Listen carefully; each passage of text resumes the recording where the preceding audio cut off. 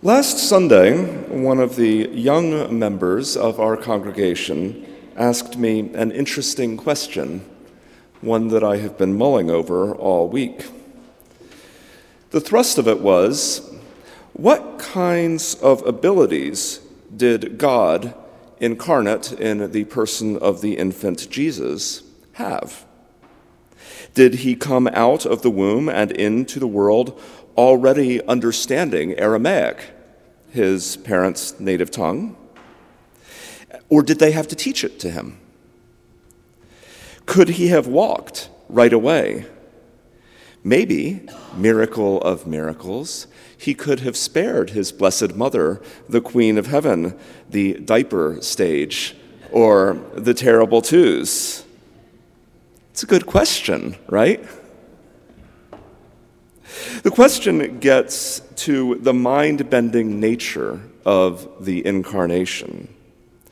When you're the fully divine, almighty creator of the universe and fully human with the limitations with which we're all too familiar, in any given moment, which aspect of your nature wins out?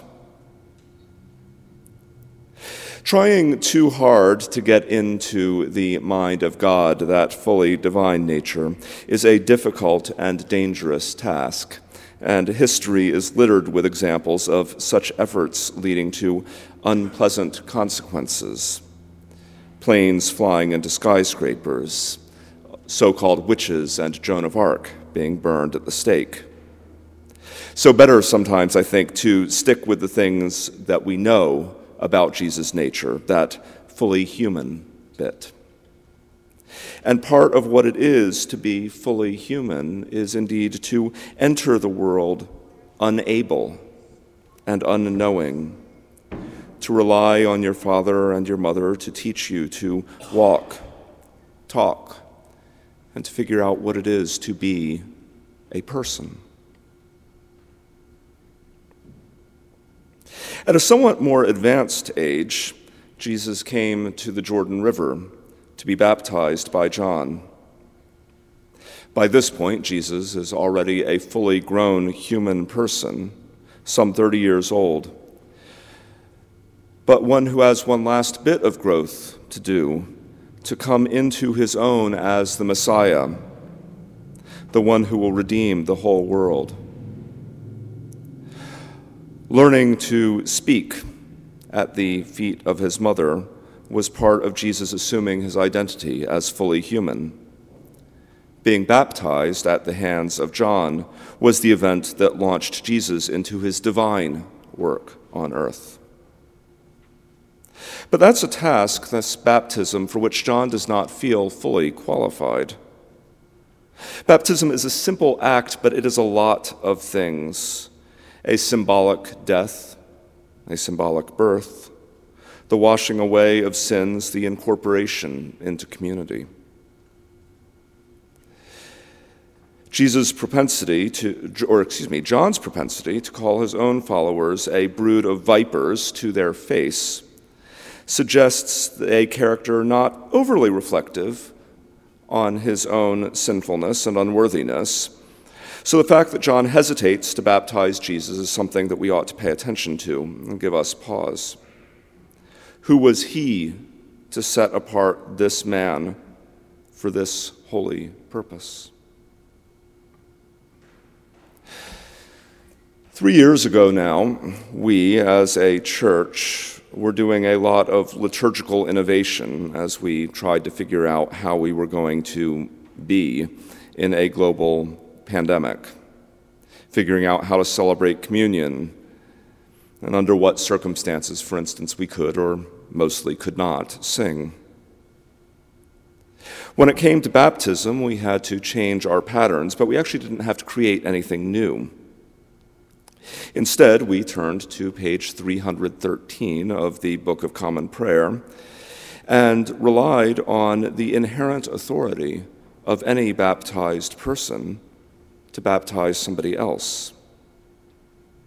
This way, even if it was judged unsafe for a priest to get close to somebody, given what we knew at the time, baptism could still take place within the confines of a pandemic pod.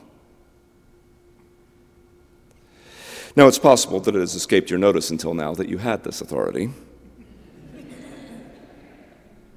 And perhaps you wonder whether the sacrament of baptism is something you yourself are worthy of bestowing on somebody else. If that's the case, you know a little bit of how John felt in the moment when Jesus approached him. But the thing about baptism is that it's not about worthiness, either of the baptizer or the one being baptized. It's about hope.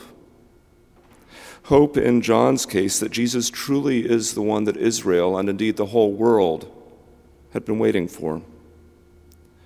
Hope in our case that no matter our fears, our disappointments, the sins lurking in the darkness of our hearts, that God has greater purposes for us in the great project of the world's salvation.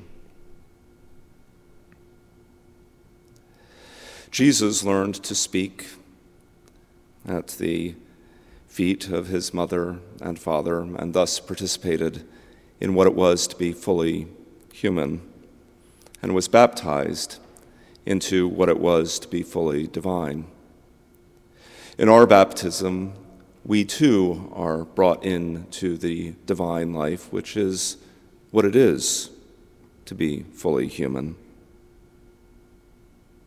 We are about to renew our baptismal vows, and as we do that, I urge each of you to recall the hope and faith that those who baptized you had, that God is active in these waters, and that by them we enter the everlasting embrace of the one who loved us into being, and that we invite others into God's enfolding arms, where we each hear that we are God's beloved, in whom God is well pleased. In the name of the Father, and the Son, and the Holy Spirit. Amen.